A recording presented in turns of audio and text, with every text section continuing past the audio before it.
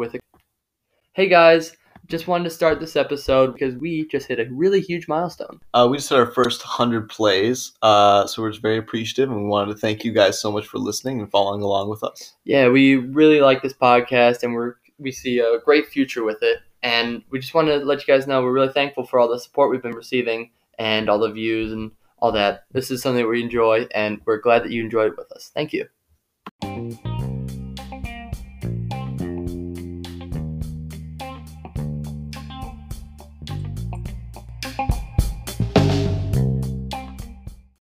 Hello and welcome back to the Speed Demons podcast. I'm your host, Charlie. And I'm your host, Evan. Welcome back, guys. Today we have a special episode because me and Evan both know this car brand, Mclaren, but we really don't know much about its history, or we didn't. I mean, to me, in the beginning, they just popped out in 2010 out of nowhere, and they just started making supercars. But doing some research here, and now that I'm a new F1 fan, I get to see sort of their roots, how they started, and I think it's really interesting, and you guys will find it really interesting too. I mean, my favorite color is orange, and you can't go wrong with their papaya orange. No, you cannot. It's really eye-catching. Do you actually know why they swapped the car to papaya orange? Actually don't. They actually ran originally, you knew this, with a green race car with a silver stripe? White stripe. White stripe. It's white with a green stripe. White with a green stripe. But they switched over to this papaya orange when color TV came out so that you always knew that was a McLaren going down the road. Huh, that's really interesting. Yeah. Well, how about we start from the beginning here with the one and the only, the legendary founder, Bruce McLaren. So Bruce McLaren, he was born in Auckland, New Zealand, which is the capital of New Zealand. New Zealand. That's pretty good. Thank you. Well, we've gotten better since the Australian cars. You're right. I've been practicing. We have been practicing. So in Auckland, New Zealand in 1937. Jesus. 1937. 1937. And he started out with cars. As early as literally out the womb, he was with cars. So one thing, though, special about him is he was actually diagnosed with purse disease, which left his left leg shorter than his right leg, and he had a limp his entire life. But that never stopped him from racing. The reason I actually got the two legs to be different, purse disease is when one of your balls and sockets is worn out from birth. And the way they used to fix that back then is they would hang weights from your hips so that your hips would kind of even out over time. So he was confined to a hospital bed for what they thought was going to be only 2 months, but it turned into 2 years. Yeah. So within that time, Bruce McLaren spent a lot of time reading, and he said in his autobiography that he spent a lot of his childhood maturing because he was confined to that bed. That's actually really interesting. And we're actually going to see him being one of the youngest but most mature people in racing. 100%. Let's start with his first race, because after that, he's like right out there. Mm-hmm. So he gets diagnosed with purse disease at like 9 years old, and then 2 years in the bed, so he's 11. But then by 14, in 1952, he participates in his first ever race, and it's a hill climb, which is really, really fun, especially, and it's also extremely difficult. Yeah, no kidding. And this wasn't a hill climb with roads as we know today. This was on a beach. This was a hill climb that started on a beach on rural New Zealand. And his car was not the best car for a hill climb. This was a restored Austin Ulster. And it's not the best car on the grid. I think anyone could admit that. No, he himself had admitted that it was probably the slowest car he had ever driven. But with this real slow car, what did he do?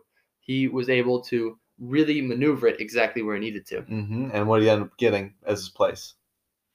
Numero uno. First place. First place in his first race at only 14. It's absolutely wild. I couldn't even imagine. I'm 18 now, and I still couldn't imagine being able to do anything close to that at 14 even. I think I could have pulled it through.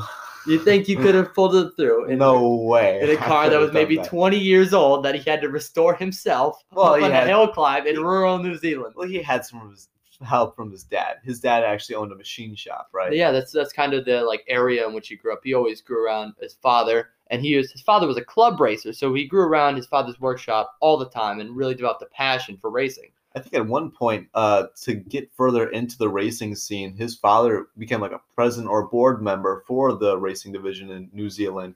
So that opened up a lot of opportunities for Bruce early on. Yeah, his father was really supportive of his racing, and he wanted, so his father was pretty old when he got into the hobby. So when Bruce got into it, he wanted to see his son succeed while he was young. Yeah. He really really help push him to the next level. Yes. And so at 14, 8 years later, almost 8 years later, in 1959, at age 22, he joins his first F1 team, the Cooper Car Company. And the reason he only got to go join that Cooper race team was because they were choosing people from foreign countries to go to Europe to race in F1 because they were looking for new talent.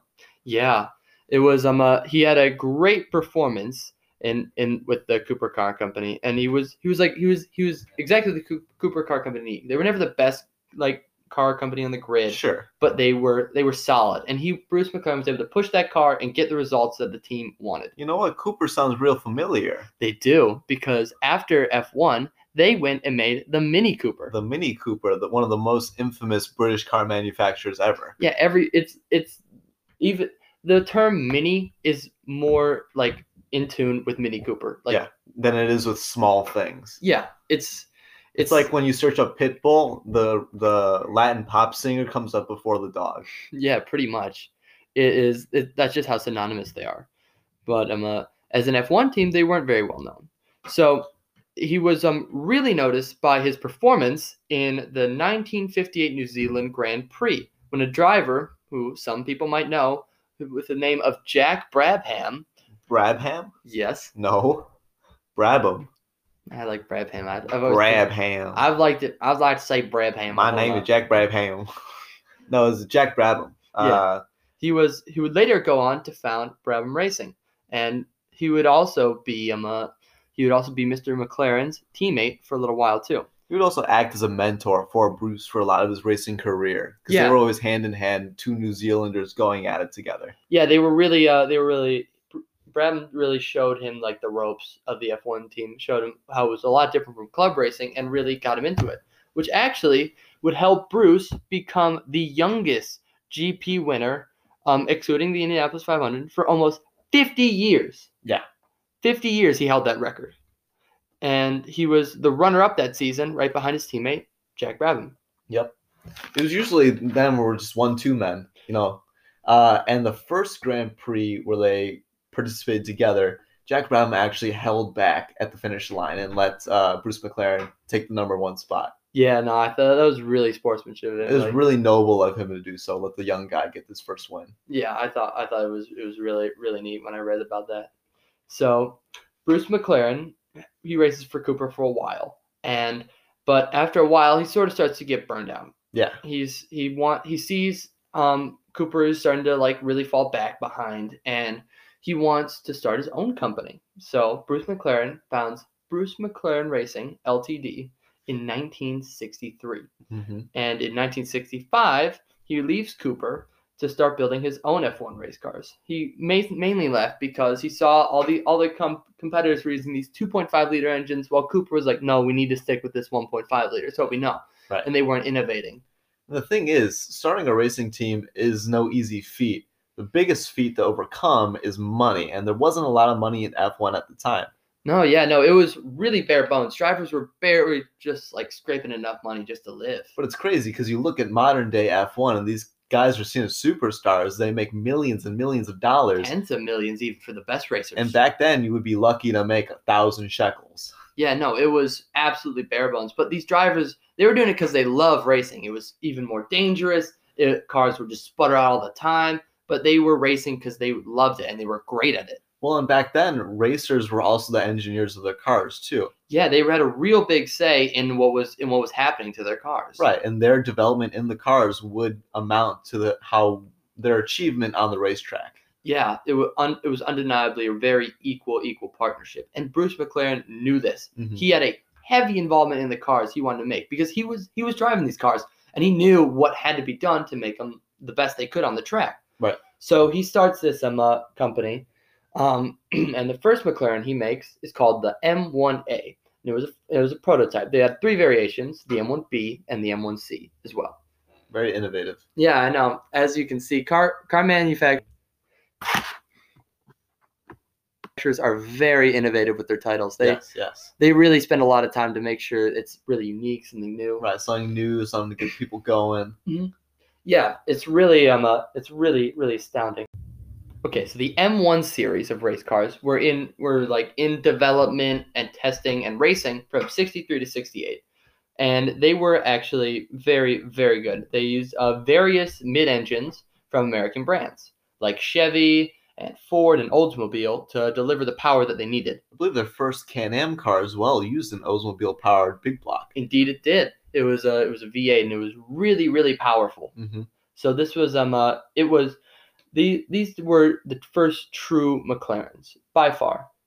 And they got their first start in the 1966 season of the Can-Am racing season. Mm-hmm. Now, Can-Am is a long defunct version of racing. Think of F1, but no limits. Exactly. That was F1, Can-Am. no limits, and it's all throughout Canada and America. Yes. So it was really popular for a long time. And Bruce McLaren thought, if there's anywhere I'm going to get my start, it's somewhere where I can really exercise the full potential of my car. And we had mentioned that F1 wasn't making drivers or teams enough money. Can-Am and American racing series like the Indianapolis, or IndyCar, those were the money makers of the time. Yeah, no, they really drawed in racers from all over the world because of just how much money there was to be made. So this was your place to make a name and make some cash. And they certainly did that.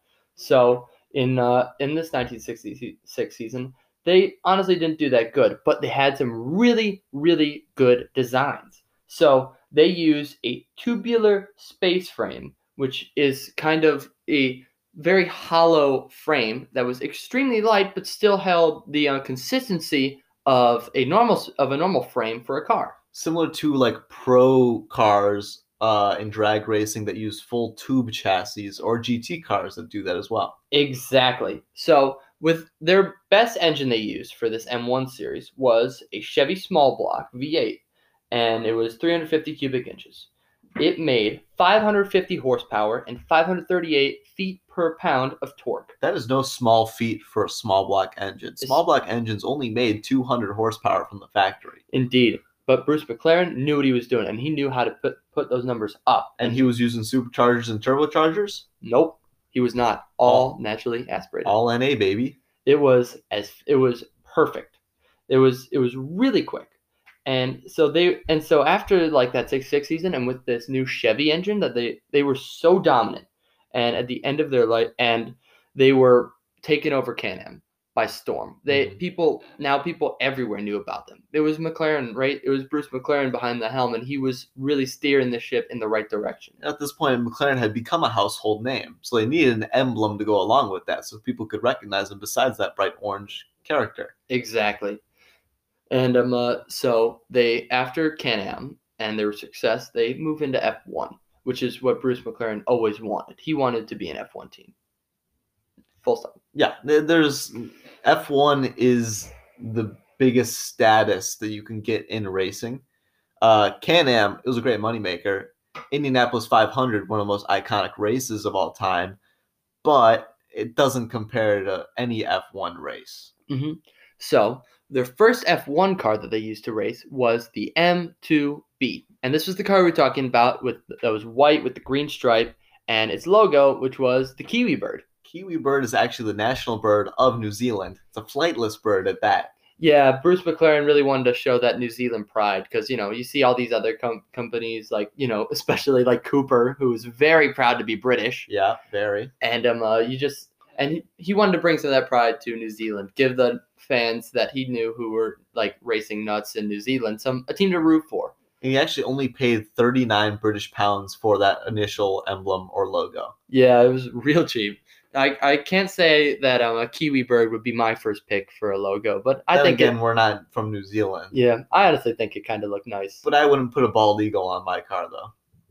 I mean, I might. I don't know. That seems a little tacky, but he was a proud New Zealander. He was a very, very proud New Zealander, and so it was good. But it wasn't that great, if I'm being honest, in F1. But they had something. They knew they had something.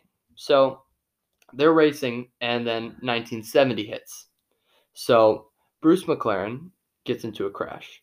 So he crashes his Can-Am M8D on the Launch Straight at Goodwood Circuit. He was actually testing a new wing design for these Can-Am cars because years past they had been using very high-towered rear wings to get as much downforce as possible. Mm-hmm. But regulations had stopped that for the next year because these high-towered wings were lifting the rear ends of the car, making them lose control. And that day where Bruce was testing out how high he could put a spoiler before it became illegal to use, he suffered that fate. Exactly. So when he's driving on the straight, the entire wing just comes off. Yeah, the whole rear end of the car supposedly lifts up, and he loses control, and he actually crashes into a guard post that was freestanding, but it was supposed to be demolished to make the course safer, but just hadn't been. Yeah, with the loss of the wing, the aerodynamic downforce was totally destabilized, and he spun into the bunker, and it killed him instantly. Yes.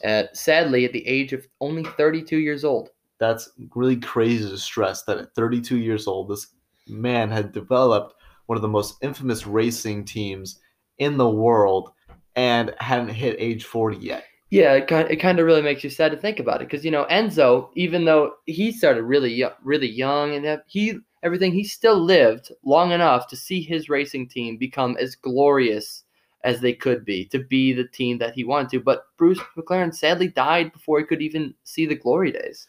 Thankfully, Bruce had a great theory for running his business. Exactly. He didn't think that if you bought the best machines or bought the best materials that you would be successful.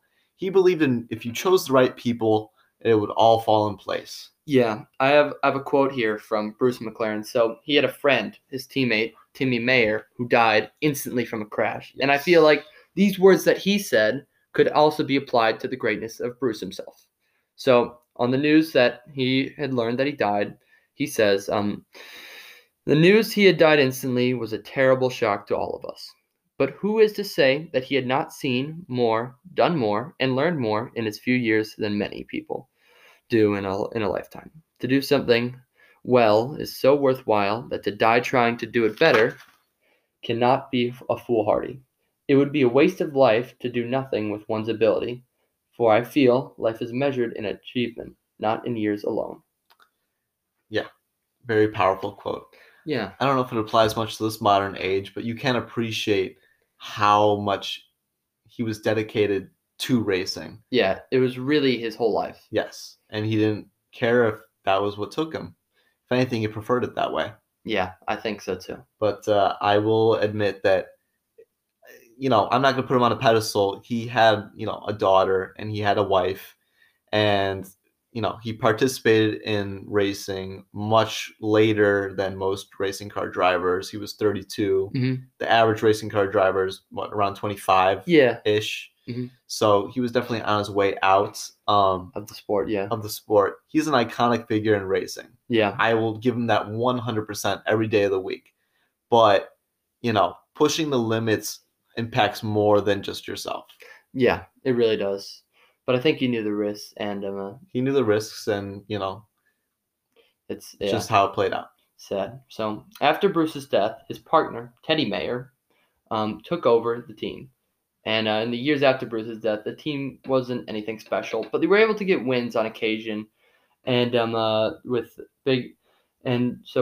big names, they really tried to. They gave starts to some big names. So Dan Gurney, Peter Gethin, and Jody Scheckter. Those are some big names in F1, and McLaren gave starts to all those guys. And they were they're getting wins every now and then, but until 1975, until McLaren signed James Hunt, is when they actually maybe started to really start pushing the boundaries and get really good. If you've ever seen the movie Rush, a big Hollywood production, it actually talks about the rivalry between James Hunt and Niki Lauda, who we'll come to know a little bit later. Very great movie. Yeah, no, it's a really good movie. Would highly recommend you watch it. It's got what's his name? Not Liam Hemsworth. Chris Hemsworth. Chris Hemsworth. And it's also got the other guy. I don't know his name. But he's also really good. He's a very good actor as well. I've seen him in a lot of stuff. Yes, he's a great movie though. I'd highly recommend you watch it. Yeah, it'll also tell you more about this era in McLaren and Ferrari's history. It'll also tell you about the intricacy of racing progression, moving up from lower class racing like F3, F2, all the way up until F1. Yeah, no, I think it's a really great movie. Would highly recommend. So this is kind of what this movie talks about. In 1975, when Hunt raced against Niki Lauda, and who was driving at Ferrari, and Niki Lauda was extremely dominant in Ferrari at this time. It was amazing. If you thought Bruce McLaren was a great engineer for his cars, Niki Lauda might have been on par with that. Yes, he knew how to set up a car so it would be the most efficient it could possibly be on the racetrack. Mm-hmm. Yeah, definitely. And before this, McLaren had finally gotten their first WDC win, which is the World Drivers' Championship. So it's when the one driver gets the most points, and it also had signed a deal with Marlboro, and that's how they got their famous Marlboro livery. So if you see an F1 car with a Marlboro livery on it, it's probably a McLaren. Do you actually know why the red color on the Marlboro car in person looks kind of orangey? But when you look at it on TV, it's red. I don't know. It was designed that way because TVs back in the 70s could not pick up reds in a perfect way. It's a very hard color to capture. Mm-hmm. So they kind of tricked the TV into showing that red by using orangey red so that the darker pigments would pop through the picture. That's really interesting. Yeah. Yeah. So in that season, Hunt barely wins against Niki Lauda. It's a great race. And it would really signify the dominance of McLaren. It would show that they're not just a midfield team. We are here to stay. We are good, and we're really pushing the limits. But James Hunt was one and done. He won that championship, and he was like, "See ya, I'm out." Yeah, on a high note. That was it. Yep. He was ready. But I mean, that's sort of how James Hunt was. Yeah. No, he accomplished his goal, and he was done. Yeah. No, I think we could probably do an episode on him, and I think to tell you more about him. We'll see. As a person. So the rest of these late 70s had a lot of driver movement, just people moving around, but they still had really good results. And so the 80s begins, right? And here comes this new engine plan. These 2.5 liter engines are just not cutting it anymore. No. They are sluggish and they are old because people have been using these 2.5 liters since 66. For 20, 30 years. It's time for a change. It really is. So what happens is McLaren takes some techniques d'avant-garde. I think I'm saying that. I think they're just avant-garde techniques. Well, no, but they spell techniques with a Q. Oh, so it's different. That's what it means. Exactly. It's more French that way. Yeah, exactly. Okay. It's like devant, so it's like D''AVANT. Right, sure. Yes, and then guard is spelled GARD. Okay. All right, there you go. I have to explain myself here. You spell I cup next. I. PORSCHE. Porsche helps them also design the engine too. That is not how you spell I cup, but okay. No, but Porsche did actually help McLaren. Yeah, they did. So they combined with techniques d'avant-garde to create what is called the tag engine. And this is a very, very crucial part to the Formula One car that they're going to use for a long time. Not to get sidetracked, but that tag engine mentioned also relates to the Tag Heuer car in F1 we see today. It does. It really does. Because it uses a similar power plant, and it's the same kind of founding companies. Indeed, it does.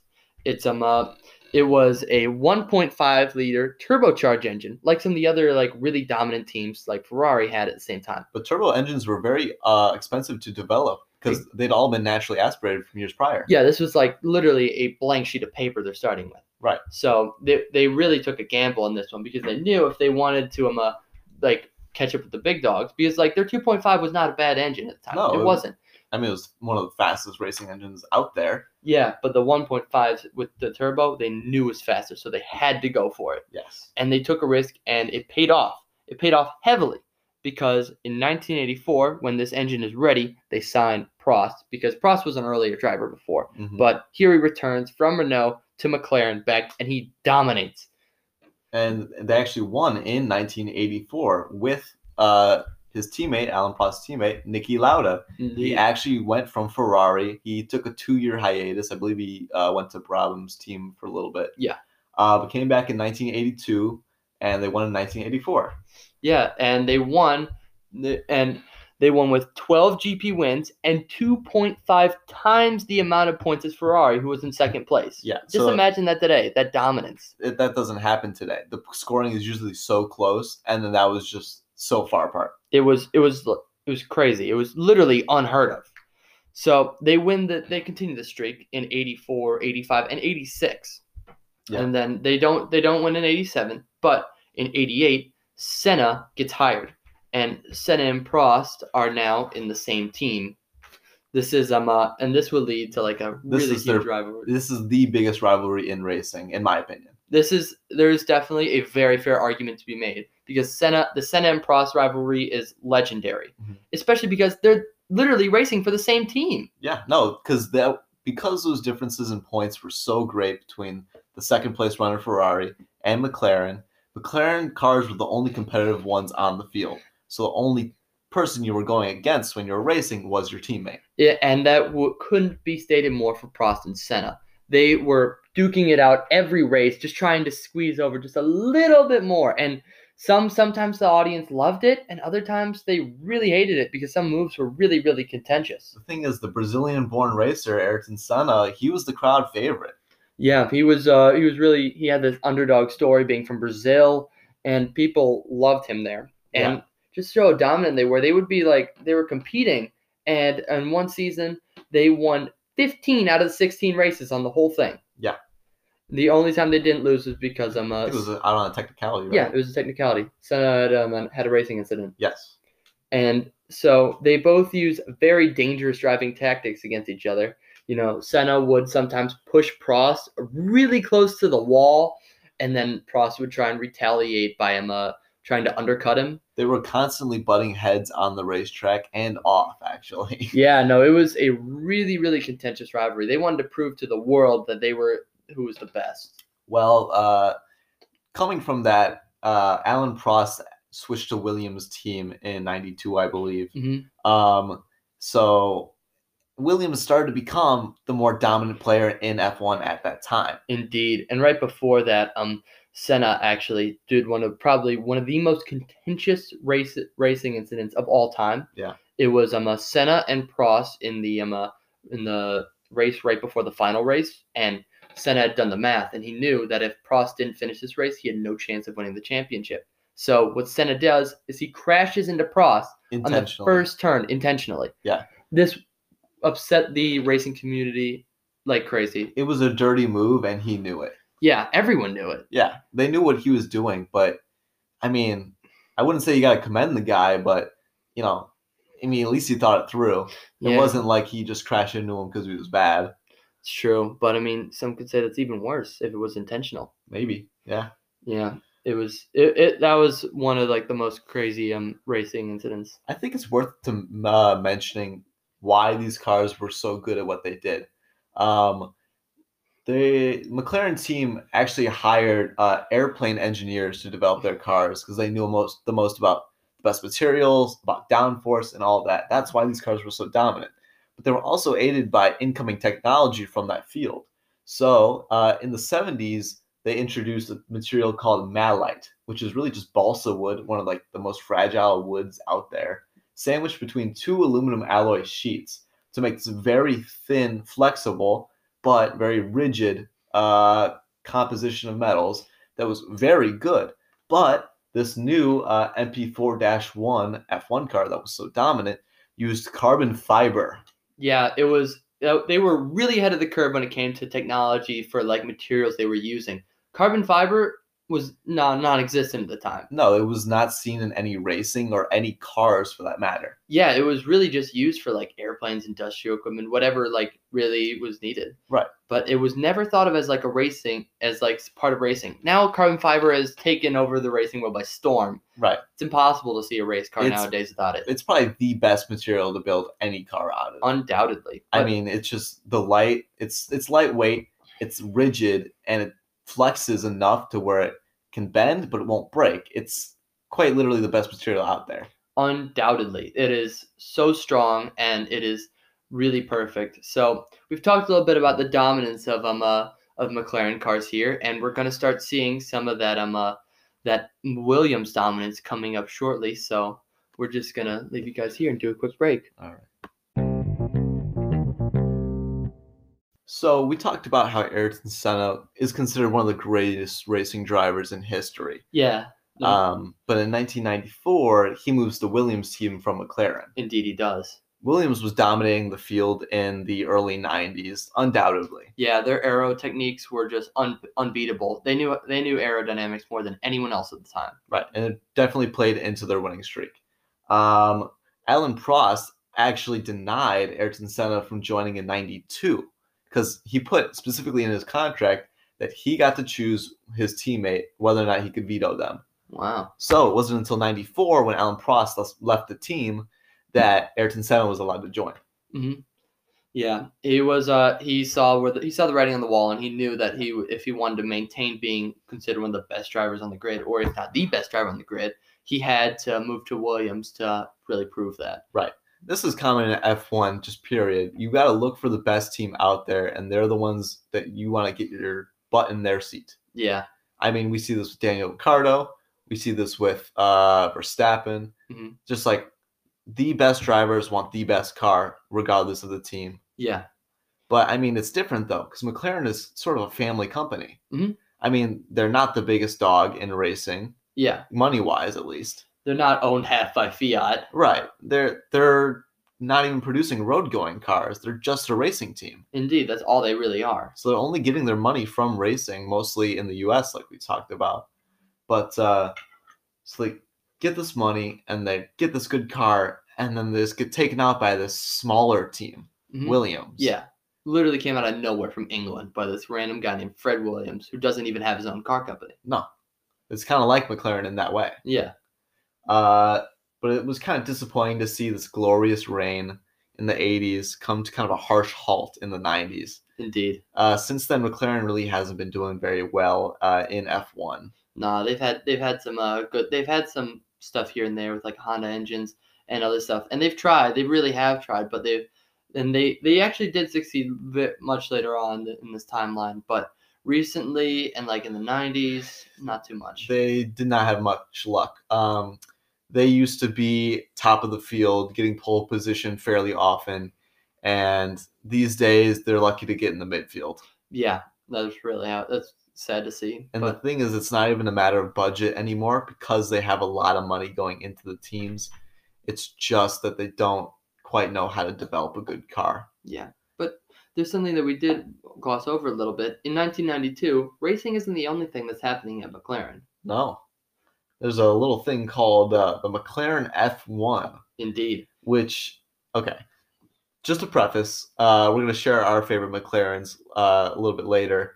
But both me and Evan, agreed not to choose the McLaren F1 because it's unanimous that it is the best McLaren. By far, the first and the best. A very good argument can be made that this defined the decade. It defined the decade, and it defined what hypercars could be. Yeah. We knew what sports cars were. We had Corvettes. We had like Maseratis. We had Ferraris. But hypercars from sports cars is a crazy jump. Yeah, people all the time make arguments that this is the first hypercar ever. Yes. And I think that you could make a very fair argument that it is. Well, I mean, it's the first road-going car. First car. I mean, production car to use carbon fiber monocoque design, just like the F1 chassis of the MP4-1. Yeah, when they say F1 and when they call it the McLaren F1, it really is the McLaren F1 because they use so much inspiration from F1. All like the ingenuity that they've taken from the sport, they've put into this car. Not only is it the most powerful naturally aspirated engine like in a road going car ever, and it's been surpassed now, but it held that record for a fairly long time. Yeah. But it drove like an F1 car. There were no driver assists. No, it was it was you and the car and the road. That was it. There was no power steering, no ABS, there was no steering assist, no stability control. There was nothing. This was a driver's car, not a car to be driven in. Some would regard it as a death trap, but it was a driver's car.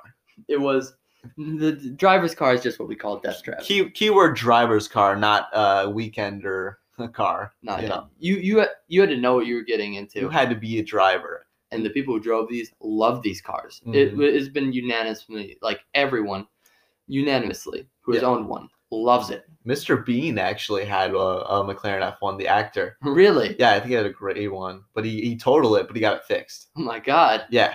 Well, I guess that's just how powerful that thing is. But it's crazy because I bet Mr. Bean bought it back when it came out. And when they came out, these cars were $800,000 to almost $1 million. Yeah. Not cheap by any means, even for back then in the 90s. Yeah, of course. But if you look at their value today and why they're regarded as one of the best like cars ever made, just period, it's going for close to $10 million at open auction. I mean, it's not even a competition. No, it's always. And this is not like, oh, well, we think it's there. I say, no, this is where it sells. Oh, we might sell it around 9. No, it's going double digits because it's so sought after. It's so rugged. It's so raw. That performance that you can't really feel in a modern supercar, hypercar, even today. You can't get away with it because of the harsh safety restrictions. I mean, it was a death trap, but it was the best death trap that could be made. Yeah, you could make some very fair comparisons to the F40 with this thing, but I think it's even better than the F40 if you ask me. I mean, that's a tough debate. Don't tell Ferrari guys that. I won't. They consider that the best car. I don't know. McLaren guys might be on the other side. Yeah. I will say I like the F1's looks better. That's true. But performance-wise, I don't know. It also had a 3-seat system, which is super weird. When they say 3-seat, it means you had one seat in the middle, like an F1 car, and then 2 half seats on the side. Yeah, I think the design looks really funky. I could just imagine 3 people just trying to stuff themselves in there. I actually read an article where Mr. Bean used the actor. I forgot his name. But he says one of his favorite days he's ever lived was the day he bought that car and he had his 2 kids on the side of him and they just went on a road trip. That sounds awesome. It sounds amazing. They're kids, granted, so they could fit. Yeah. If they were teens, they might have been a little squished. But yeah, no, it is. We highly recommend that you take a look at some of the stats yourself just to prove what we're saying here, because this is extremely, extremely fast. Yeah. But it ain't their fastest car. No, it's not. No. We're going to be talking about some real fast cars now. We're going to be talking about our favorite McLarens. Mm-hmm. Yeah.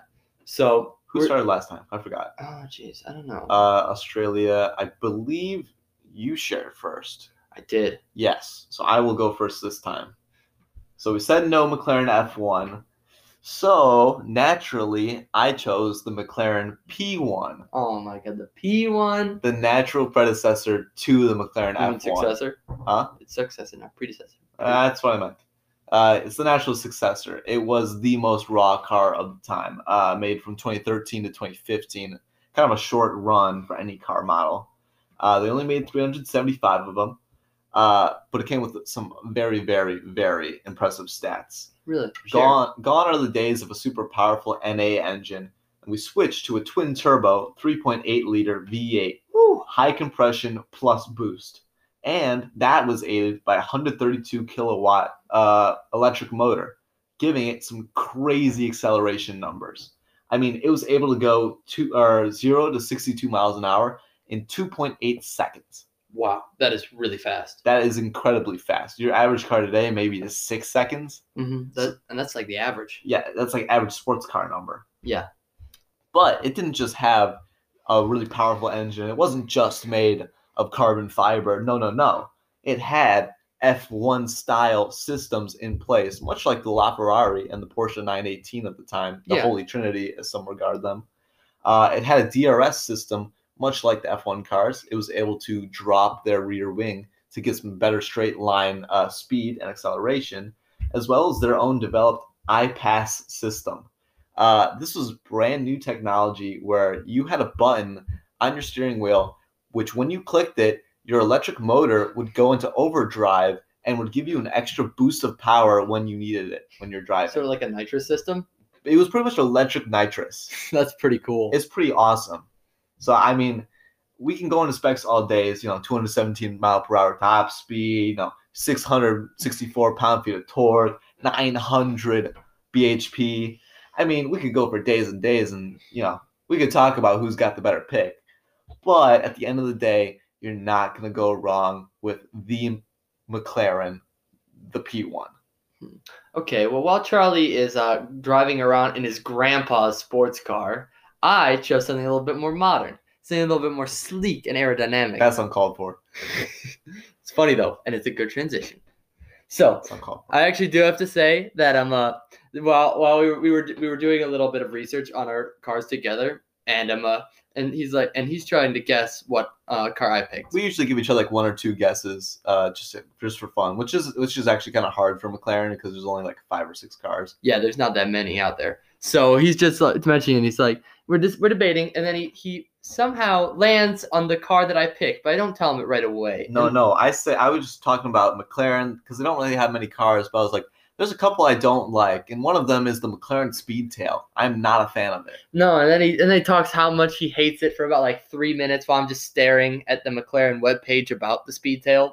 And then I just am like, Charlie, you don't know what you're missing here, because the McLaren Speedtail is so fast. It has a 0 to 186 mile per hour time in 12.8 seconds. 0 to 186 miles per hour. What about the 0 to 60? They don't list that on their website because they don't need because the P1, which is 5 years older, probably beats it. I guess we'd have to take it to a drag strip sometime. Test it out. You and me are going to drive a P1 in a speed. A man can dream, okay? Right. A man can dream. Okay, continue. So this thing has an even bigger engine, a 4.0 liter twin turbo V8 with parallel with some and it has a parallel e-motor, which makes it a hybrid. So it has 848 pounds per feet of torque, and it has wireless trickle charging to charge the hybrid part of the car. Hey Evan, why does it need a trickle charger? Because it's a hybrid. And what do hybrids do? They are electric. And they help drive the car. And lose charge over time. They do. But you don't need to even plug it in because it charges itself. So that's not even something you need to worry about. You don't need to plug it in. It charges itself. So like, who even cares? It's literally a self-charging car. It's great. Well, you do need to plug it in, but it recharges itself with like an external battery. Indeed. And although it does take gas though. So there is when you can put this thing into velocity mode. And that's where this car really shines, because this car is extremely aerodynamic. When it's in velocity mode, it retracts all of its mirrors and everything that's sticking out the side of the car. So when it's a track day, you can just take this thing out and go as fast as you want in velocity mode. It's really, really neat. So, and their top speed is 250.4 miles per hour. Bit quicker than grandpa's car over here. Well, I'm sorry, my mirrors don't retract into the car. Yeah, you should be, because this is the future, old man. How do you see behind you? You don't need to. You're on a track. Going straight? Whoever said you're going straight, you could be doing turns. This thing is extremely aerodynamic. I would not want to go not on turns. It ain't. Well, that's fair. It has the 3 seats layout, just like the F1, paying homage to the F1. Wow. It is also reinforced with carbon fiber with a very thin, micro thin layer of titanium to help reinforce that carbon fiber. It's really, really, really, really fast with 1,036 horsepower, and the cherry on top, a 0.278 coefficient of drag. One of the lowest coefficient of drag of any car ever produced in the world. Meh. This is not a meh car, my friend. This is one of the fastest, most aerodynamic car. They're literally using the aerodynamics which put them out of business in the 90s in F1. When Williams came out with that aerodynamics, they said, they're looking back at their history, and they're like, we can do this too. And they make the McLaren Speedtail. Okay. Sure. You're entitled to your own opinion. I'll give you that. I'm sure it's a great car. I'm sure it really is. I'm sure it's a very purpose-built car for straight line speed and top acceleration. But when it comes to drivability and you're not just cruising around your neighborhood on the weekend, it's not meant for that. And I think that's what most people look for in a sports car or hypercar. I will admit the McLaren Speedtail does have a very large rear end, and it does make it a bit harder for driving on the day-to-day. I also have a very large rear end. Keep dreaming, bud. All right. But it also has a lot of very interesting driver capabilities. So it's still equipped with enough safety features to be considered roadish legal. See, the P1 ain't like that. Okay. If you're driving it hard and you crash, you're going to feel it. I mean, there's consequences to your actions. Well, the sad thing, I think probably the biggest downside to the Speedtail is that it has to be under the show car policy, where you can only drive at 2,500 miles every year. Right. I believe it hasn't been crash tested in the U.S. because there's not that many models out there. No, there's 106 that were made. Right. Don't know how many are alive today, but I hope. I would assume most of them. I'd assume most as well. And but however, they have a lot of very interesting driver features also to save on weight. So they are the glass is, I love this word, electrochromic glass. What does that mean? That means it's self-tinting. So you can self-tint it to help heal your eyes. You don't need a sun visor anymore. Just with a flick of a button, and the sun is out of your eyes. Oh. With electrochromic glass. Does your P1 have electrochromic glass? I bet you have to start it with a crank on the front of the car, right? No. What you actually have to do is just put down the sun visor that weighs 0.2 pounds versus the electrochromic glass that weighs 20 pounds more. Yeah, but I know that. But would you really rather have a sun visor than electrochromic glass? I mean, if for weight saving reasons, yes. For drivability, no. You're right. It'd be so much cooler just to flick a button and then you're like screen tints. That is cool. That is very cool. That's kind of like BMW's like their new paint job thing where you can flick a lever and then it turns from black to white. Yeah, sadly that's not in production yet, but I hope it does. That's so cool. I hope it gets into production. It's so awesome. Well, let's talk about Ferrari as it stands today. McLaren. That's what I said. McLaren. Hey, McLaren as it stands today. What their future holds for them. Yeah, sure. So McLaren, in itself, is definitely going to a more road-going, future. They've just come out with the Artura, which is their new basic model car. Yes. They're trying to move from the number system, the 726, 25, 20, and they're trying to come out with this new Artura, something fresh, something new, and something that looks pretty sporty. I think it's starting to less resemble those curves that we know of a McLaren and go into more of an angular shape, like a Lamborghini. It's a little more edgy. It's kind of following a similar trend as the NSX Type S. It seems like the curvy sports cars of the late 2010s are starting to get a little bit more edgy. I don't know if that's just for performance or if it's just a look factor. Yeah, no, I think there's probably some performance behind it, but I do believe that it's a lot of looks.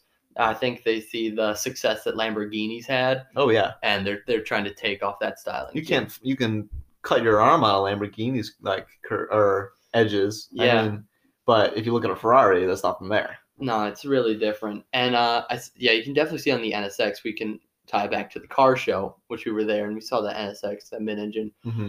That mid-engine car was very sporty and very angular, to say the least.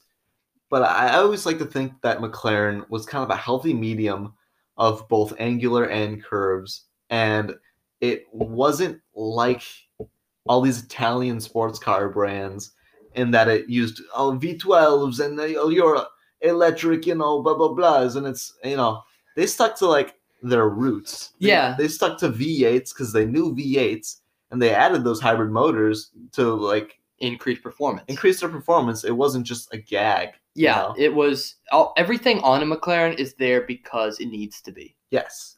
They're very conscientious of what they put in their cars. Yeah, It's they also their interiors are known for being very bare bones. They're a little lackluster, you know, but that's what a race car is. I mean, their door cards are made out of carbon fiber. Designed off a race car. It kind of reminds me of maybe the Ferraris in the 50s and 60s, because this is, McLaren is branching out, and they are making some really, really beautiful cars that I think will be very well revered in the future, as we can already see the F1 is. Yeah, no, F1 is no doubt one of the best cars ever made, but I think McLaren still has some potential left in them. I think they do, and some people sleep on them. They say, it's just maybe like a more expensive Ferrari or Lamborghini. I think the numbers beg to differ. If anything, it's a cheaper one, but you get better performance. It really is. I mean, of course you can probably find a cheaper Ferrari or a cheaper Lamborghini that's out there. Yeah. These are not cheap cars per se. And some of them are really expensive. Like the Speedtail is worth over $2 million. I say it's millions. But you can also find a Ferrari or a Lamborghini worth over $2 million. This is not this is not the most expensive car brand, but you can also find a McLaren that sits somewhere in the middle of that era, which I think is the demographic they're trying to appeal to. As far as supercars go, I feel like they're moving ahead of both Lamborghini, Ferrari, Maserati. I think they're moving. Don't you say Maserati in the same voice as Lamborghini, Ferrari, and McLaren? Right. Italian sports car brands. I think they're moving out of the sports car market, and they've moved out of the hypercar market, and they're starting to become their own sect of performance cars because they're attainable, but they're not incredibly, I guess, insurmountable. Yeah. I think you were right about how everybody's already tried that hypercar. Yes. Some have stuck with it, like Pagani or Bugatti, but others just didn't really work for them. They didn't pick it up because most of those cars are made in a deficit anyways. Yeah, it's like Bugatti has been notorious for being... They lose like $2 million on each Devo. Yeah, it's insane because of just how much money gets sunk into those cars. And these are businesses above all. They don't have some big cash cow, except for Ferrari, which is to really help them out from behind. Right. But, and I mean, neither does McLaren. McLaren actually doesn't have that big cash cow either. They're a racing team ahead, and they just sell road cars on the side. Well, and since Can-Am has been long gone now, but I'm so glad to see McLaren is still in racing. They're still holding on to their roots. They definitely still on to their roots. The new McLaren Elva, which is a big, big homage to the M1A. Yes. If you look at it and the M1A next to each other, they look almost identical. I know it's not Charlie's favorite because it doesn't have a windshield. But I think that's dumb. But, I mean, I always love when car manufacturers know what they are and who they're going to be. Yeah. I think sometimes a car manufacturer might just be all over the place, and it's much better to have a car manufacturer that does a few things great than one that does a whole bunch of stuff. Like if we're looking back to Jack Brabham, who we talked about very early in the episode, that went on to make the Cooper brand. Mini Cooper has been fighting its own identity for so long. Oh yeah, it's just tiring. You can see it. You can see him on the road, and then you also see him participating in these mud races in the middle of nowhere, which is cool. But their cars are just ever changing. It's just they don't quite know what makes a mini a mini. Yeah. They've yet to come back to that full mini, which in the late 60s and maybe early 70s really defined mini. But we see that with so many different. It doesn't even have to be British car manufacturers. Look at Ford. The Mustang that we know today is so vastly different from the Mustang back in the 60s. It's totally different. I mean, this is just a trend of car manufacturers. They try to adapt and evolve into the coming times, which is smart as a business. I will give them that.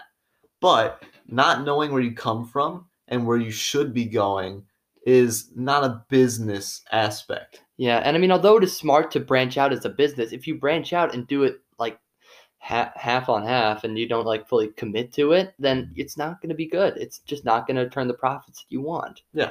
Because, I mean, I think now more than ever, car reviewers are actually giving more of their full opinion. We've yet to have a car to review, Yeah. But like, a car is going to be the second most expensive thing you buy usually in your life. So you'd want to know as much as you can about it. As the population gets more intelligent and as car reviewers get more frank, they're going to tell the people what they think about these cars. The thing is, I think car buying in the past 5 years has evolved so much through this chip shortage, through the pandemic.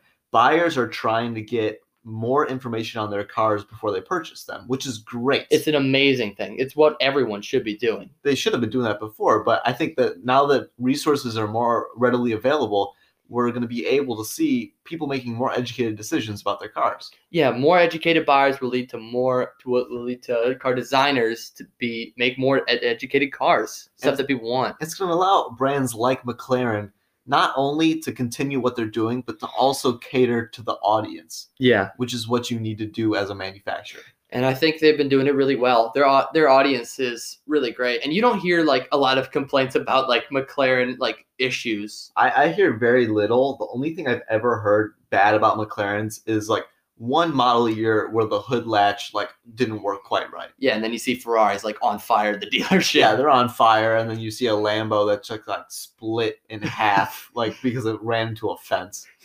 Or you see like a Lambo that like went over a pothole and now it's like a cracked dash. Yeah. Or your Bugatti that melted because it ran so high. I mean, McLaren's always been a quality brand, and we appreciate all that they have done for both racing, for production cars, for hypercars. They are one of the few brands that can define the industry. Quality speaks volumes, especially in the supercar and hypercar market, where that's something that's really hard to come by. Yes. And I think they do it in a way that is really unique, really intelligent, and I think makes them stand out above all else. I'm so glad that they have followed the laws that have been set out by Bruce McLaren all those years ago, even with him being tragically killed so young.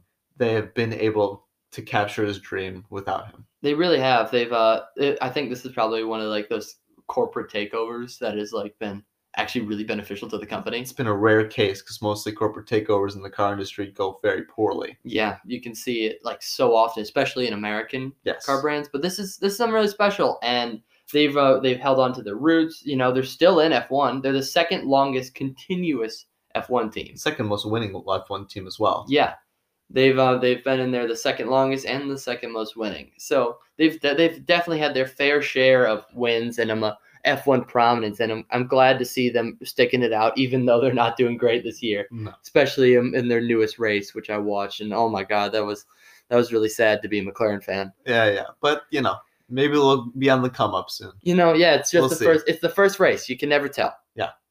Okay. Yeah, well, we really enjoyed learning about McLaren this week. I was really excited. I've always heard their name everywhere, but I've never really known their history, and this was a real change of pace. Yeah, I hope you guys enjoyed it. We enjoyed it very much so, creating this for you. Yeah, the research was a lot of fun, and I think we presented it in a way that would taught you a thing or two. All right, if you have any suggestions for future episode ideas, please let us know. You can DM us on our Instagram, the Speed Demons Podcast, or feel free to shoot any of us a personal DM. Let us know. But thank you guys so much for listening, and have a great day or night. Yeah, thank you guys for watching.